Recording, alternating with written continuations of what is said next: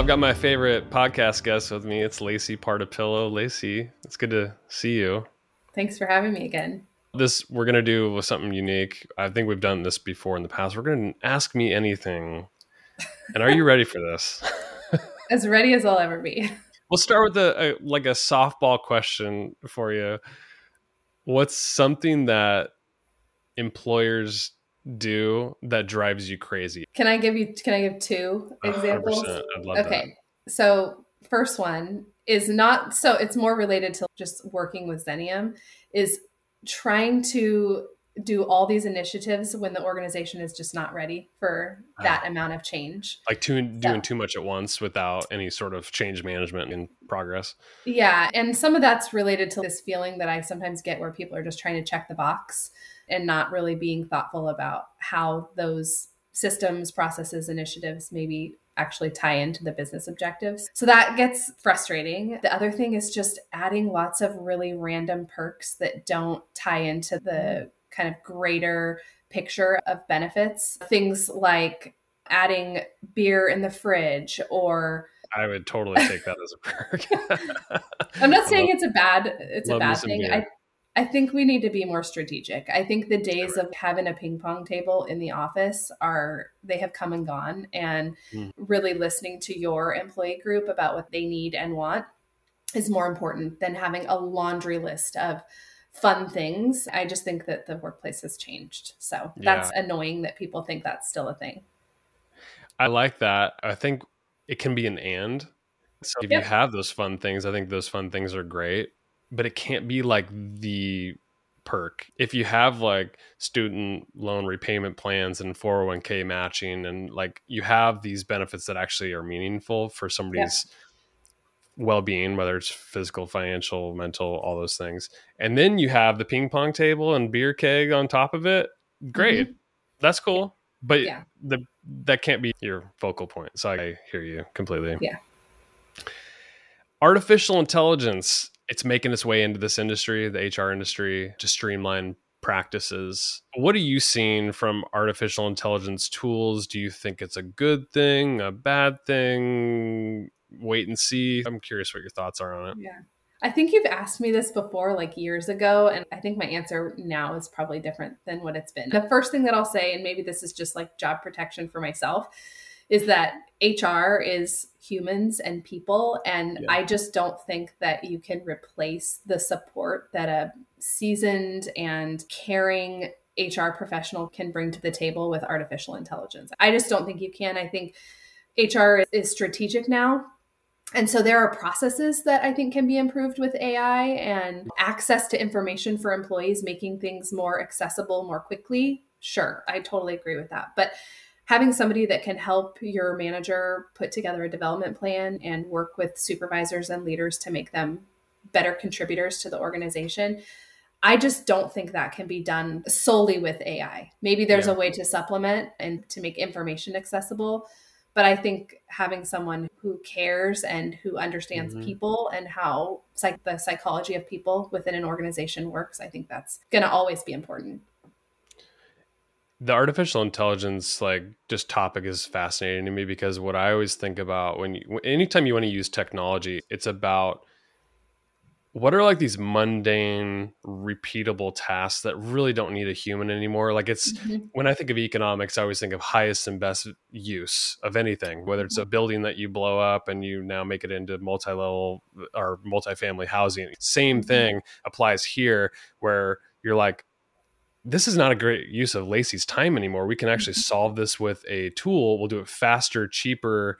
And now Lacey's freed up to do something that's higher value, which might be working with people. I'm seeing it slowly make its way into the HR industry. I've been using artificial intelligence for years because I'm on the marketing side of the world. I've got tools that I use for editing podcasts, for example, that can artificially create my voice to fill in words. It's absolutely insane. I've got an artificial intelligence copywriter. So these are things that their technology is there to allow me to, it frees up my time, and maybe it wasn't a best use of my time, or maybe just it can do it better than I could do it, but it saves me time.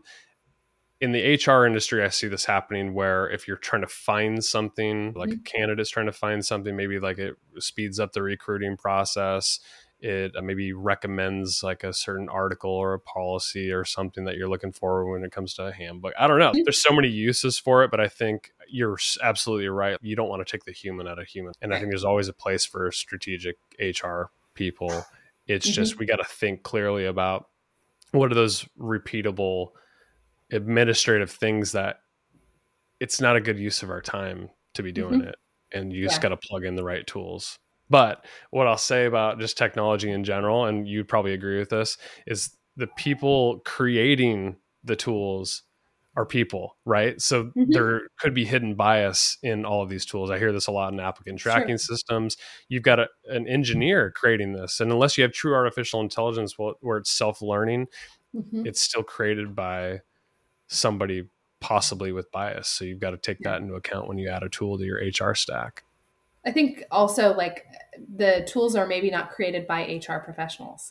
So there are implications from a legal standpoint and just from a best practice viewpoint that, you know, things could be missed by adding in AI to processes. And so I think we just need to question stuff as we're thinking about implementing it and really think through what are the downstream effects and risks that might be associated with implementing a program. Performance management. I've seen a lot of different models over the years, performance reviews and star ratings and whatever. I'm curious what your top performance management model would be. Like if you had your choice, you go implement it for one of your clients, or you're founding your company from scratch and you're like, okay, this is the model that's in place to get the most bang for the buck in terms of developing my people and keeping them engaged and motivated and all that. What does that look like?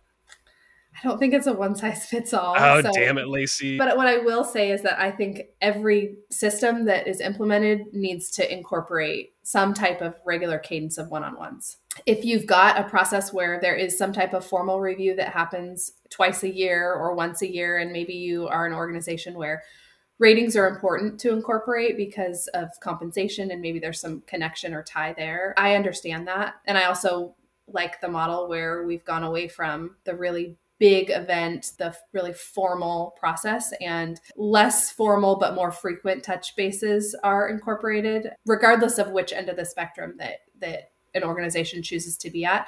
I think the impact actually happens in the regular one-on-ones that managers and employees have to build rapport and relationship, trust, and have that flow both ways, right? Like the employee to the manager and the manager back to the employee in terms of how are things going and what structures of support are needed for someone to be successful.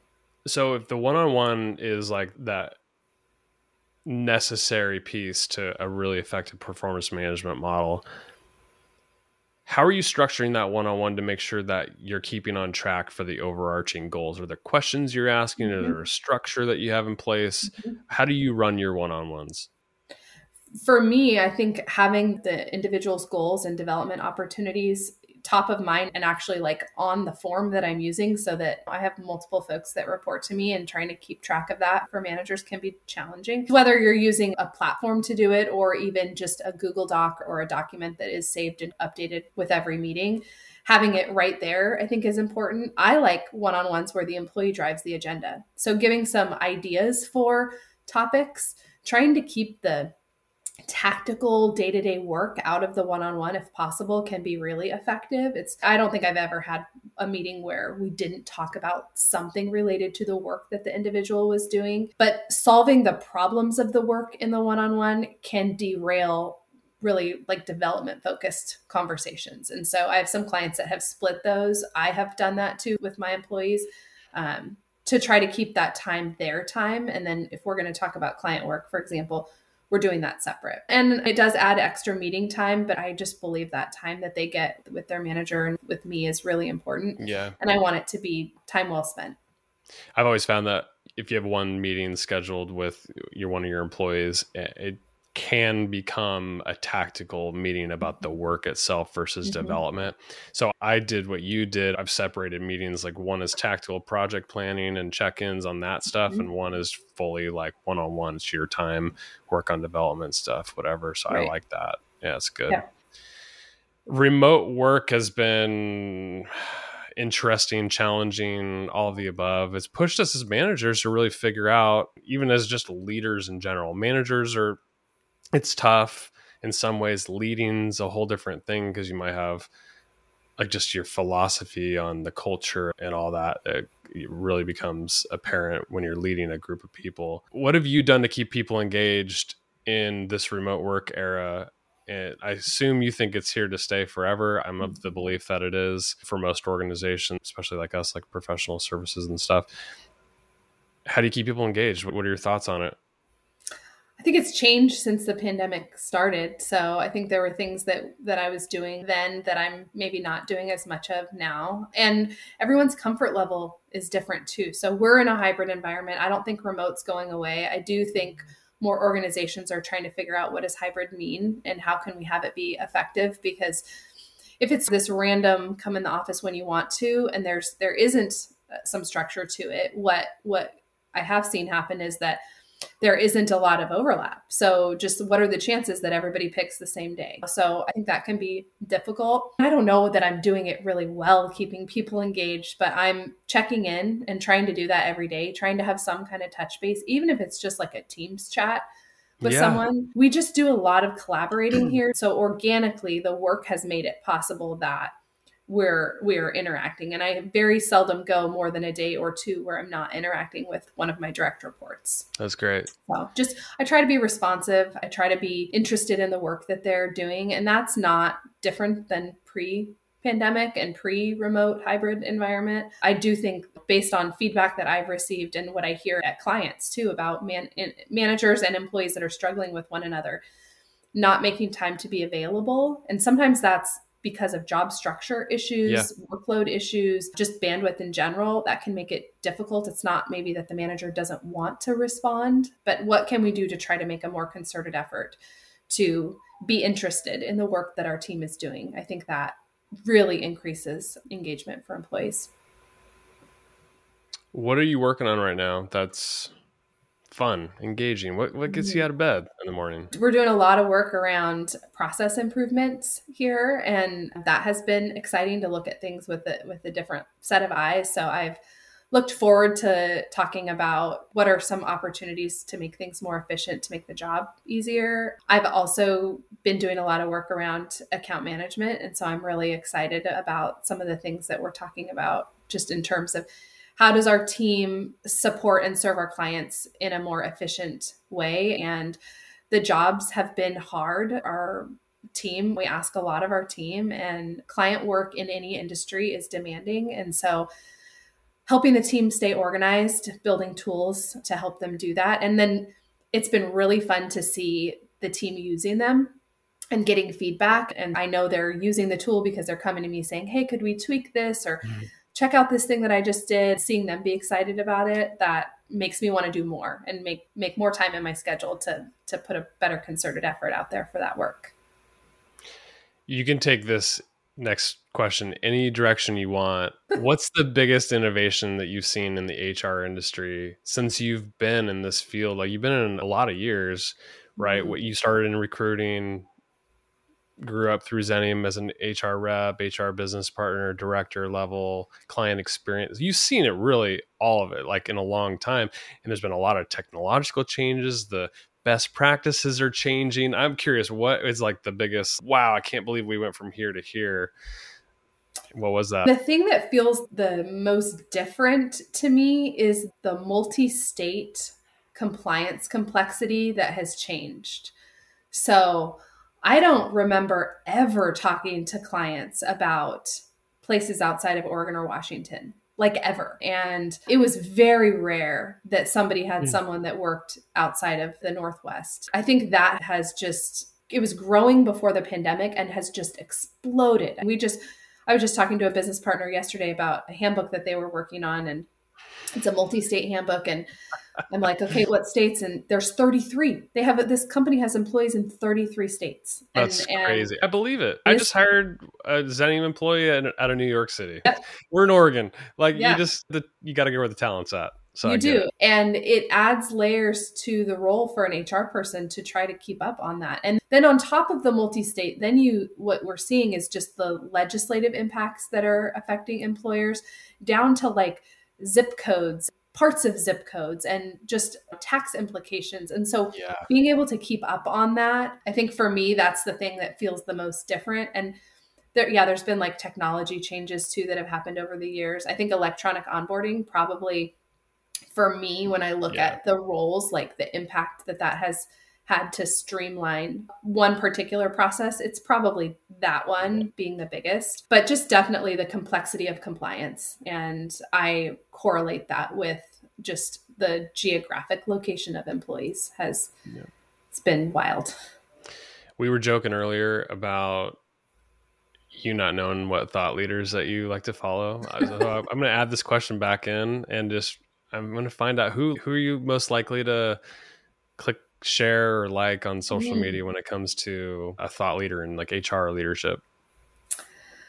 I'm terrible with names, which is why I didn't want to do this question. I think maybe rather than a person, what I'll say is a content that I will share is usually related to like caring about people. Yeah. And that's really broad, but how organizations are focused on retaining their employees. So cool ideas about that. Usually it's psychology related. I think just my background and interest in like the inner workings of the brain and why people do what they do, it probably lends itself to that. I like a lot of the stuff that Adam Grant shares. Brene Brown, I know she's not an HR. I think it falls in line with this industry. Yeah, absolutely. Yeah. So a lot of her stuff, have been a big fan of hers before she was even like really big. Like when she was first on Oprah and some of her first books, I really connected with her and her work really resonates with me. So I would say probably those two. I'm in full agreement with you on those. I want to add one extra layer. I like satirical stuff too. Yeah. Or people that are just kind of making fun of existing stuff in the workplace. That is, what are we really still doing this? So I don't think this really fits in HR, but Laura Whaley on like Instagram, which is probably on TikTok and stuff. She always has fun stuff about remote work, and sometimes it's HR, sometimes it's management stuff. It just runs the gamut, but she's really funny.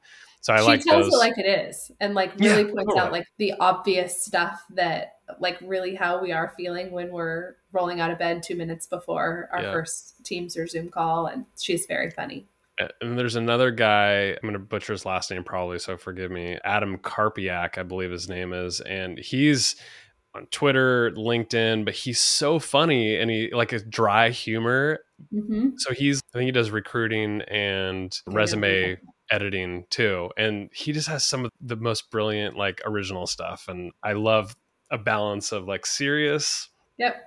Like the Adam Grants, the Brene Browns. I really like Liz and Molly. You've probably seen those doodle graphics. They've got a couple books like Big Feelings, and there's another one out. So I like the serious stuff too, like of take care of yourself, take care of your people, psychology. Then I like the funny stuff. Yeah, I do too. And I will often send you stuff that I see that's funny. Sometimes you just need some levity. Oh, 100%. What's a typical day look like for you? Meetings. Video calls all day? Video calls, yeah. No day is ever the same. I probably spend most of my time supporting my team with their work. So we have a lot of newer team members, so training, shadowing, talking to clients. Also, like I said earlier, we're doing a lot of process improvement work, a lot of meetings related to that.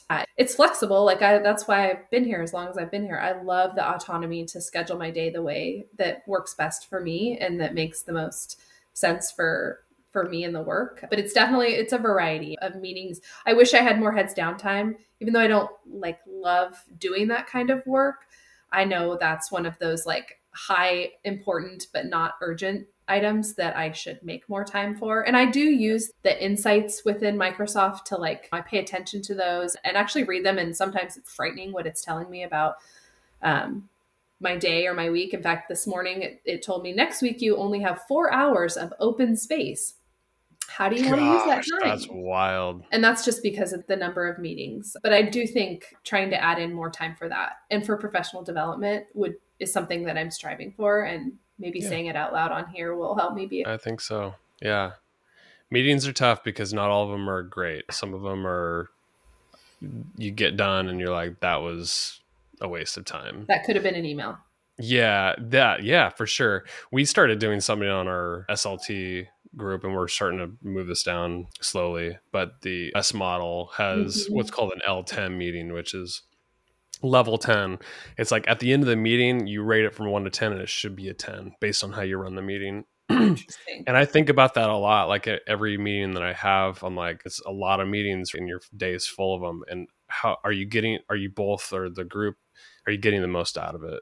Are you asking the right questions? Are you making the best use of the time? And I think if you really looked hard at it, the answer is no in a lot of cases. So anyways, just thought I'd throw that in there. Agreed. Or do we need everyone here for this meeting?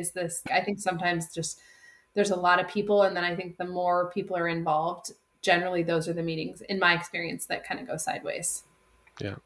How do you stay up on industry trends, resources, technology, whatever it means to be like an amazing HR director that you are? How do you stay up on everything that's changing? Probably the hardest part, or one of the hardest parts of the job, honestly. I think we have just an internal just depth of knowledge and experience. So just working with 30 other HR people help, sharing ideas and brainstorming. We've got, back to the meetings comment, we have a team meetings where we're sharing information, and that can be really effective. LinkedIn, just the content that people share on LinkedIn, for me, it's a fun social way to engage with information. And so people share articles, and then I'll read those articles, and that's been effective. Some of the stuff that I've used this for podcast years, too?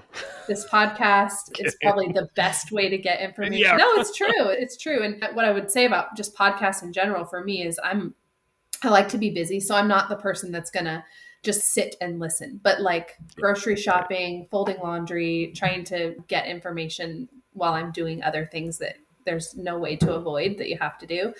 I tend to do a lot of that. And then getting the legal alerts. And we've got someone that manages compliance on our team that's constantly putting information out for us. So it's a variety of things for me, and a challenge, definitely a challenge for all HR people, I think.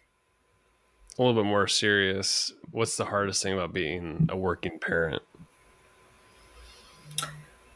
It's deep.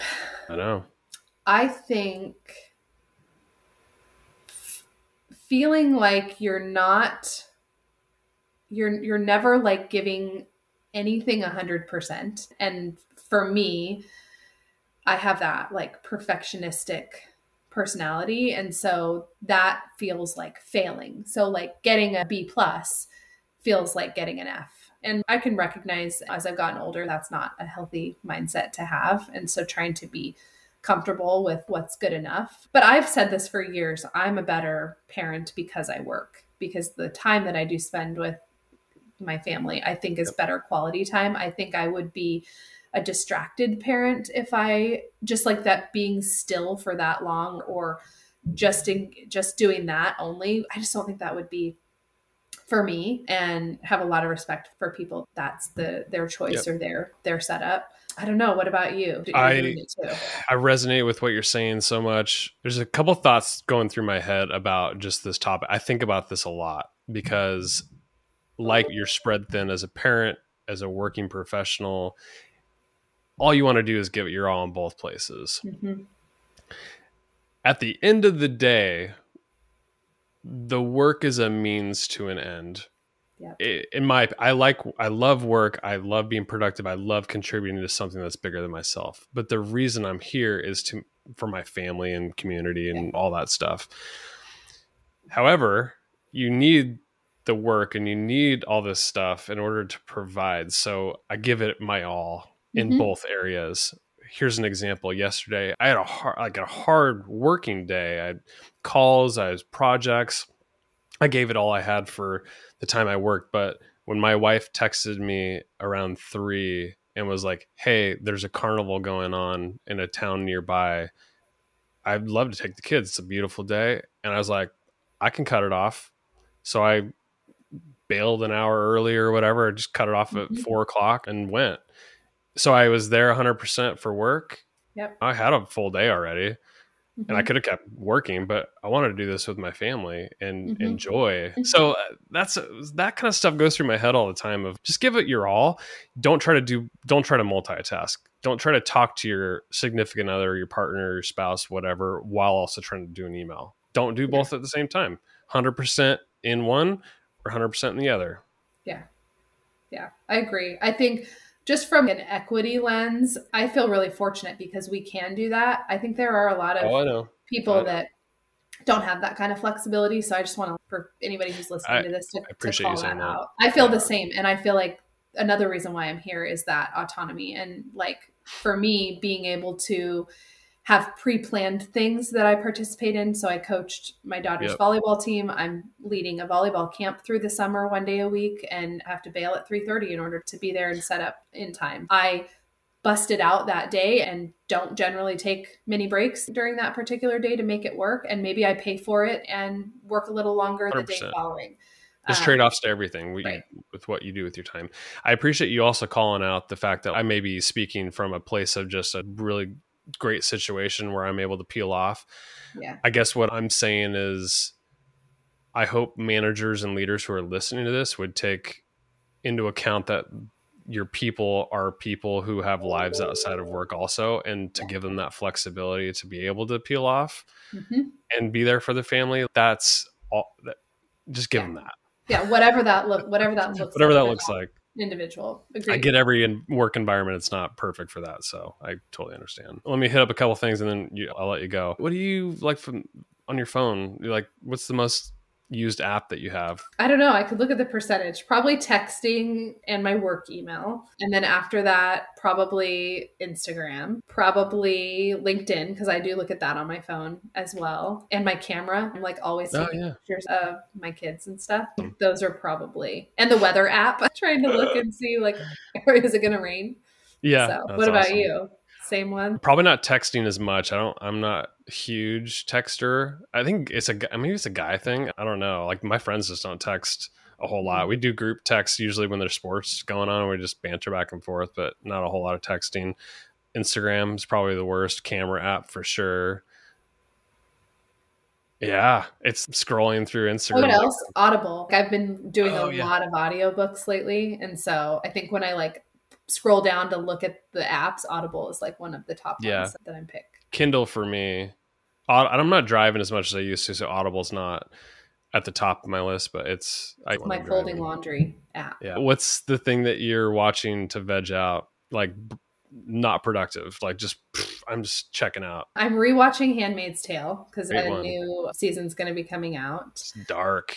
It is dark, and I like that. I like the serial killer, murder, crime. Man. Yeah. There's a new one with, I'm gonna blank on it, but anyways, I was watching it the other night about this haunted theme park that's abandoned. Wow. So I like weird stuff like that. That helps me sleep good. And that is counterintuitive. I know I'm not the only one. So I know that there are people that are going to be like, totally, those are the things that I listen to too. Just the crime. It's probably because it's just so far from your reality that it's like it's an escape. I get it. Last one, and then I'll let you go. What do you do to take a break? I ride my Peloton. Social media. I like to just talk to people. So in the workday, a break for me might be scheduling time with a colleague that I like to connect with. That is helpful. And a lot of times we talk about work, but there's something about it being a little informal and casual that is meaningful. Yesterday I was in the office and there was two people on my team there. And I'm like, do you guys have an hour? Let's go get lunch. So we just went and grabbed food. So that for me, food is a good motivator to step away and decompress a little bit. Do you miss your Peloton buddy? I do. So whenever you're ready to get back on the bike, I will.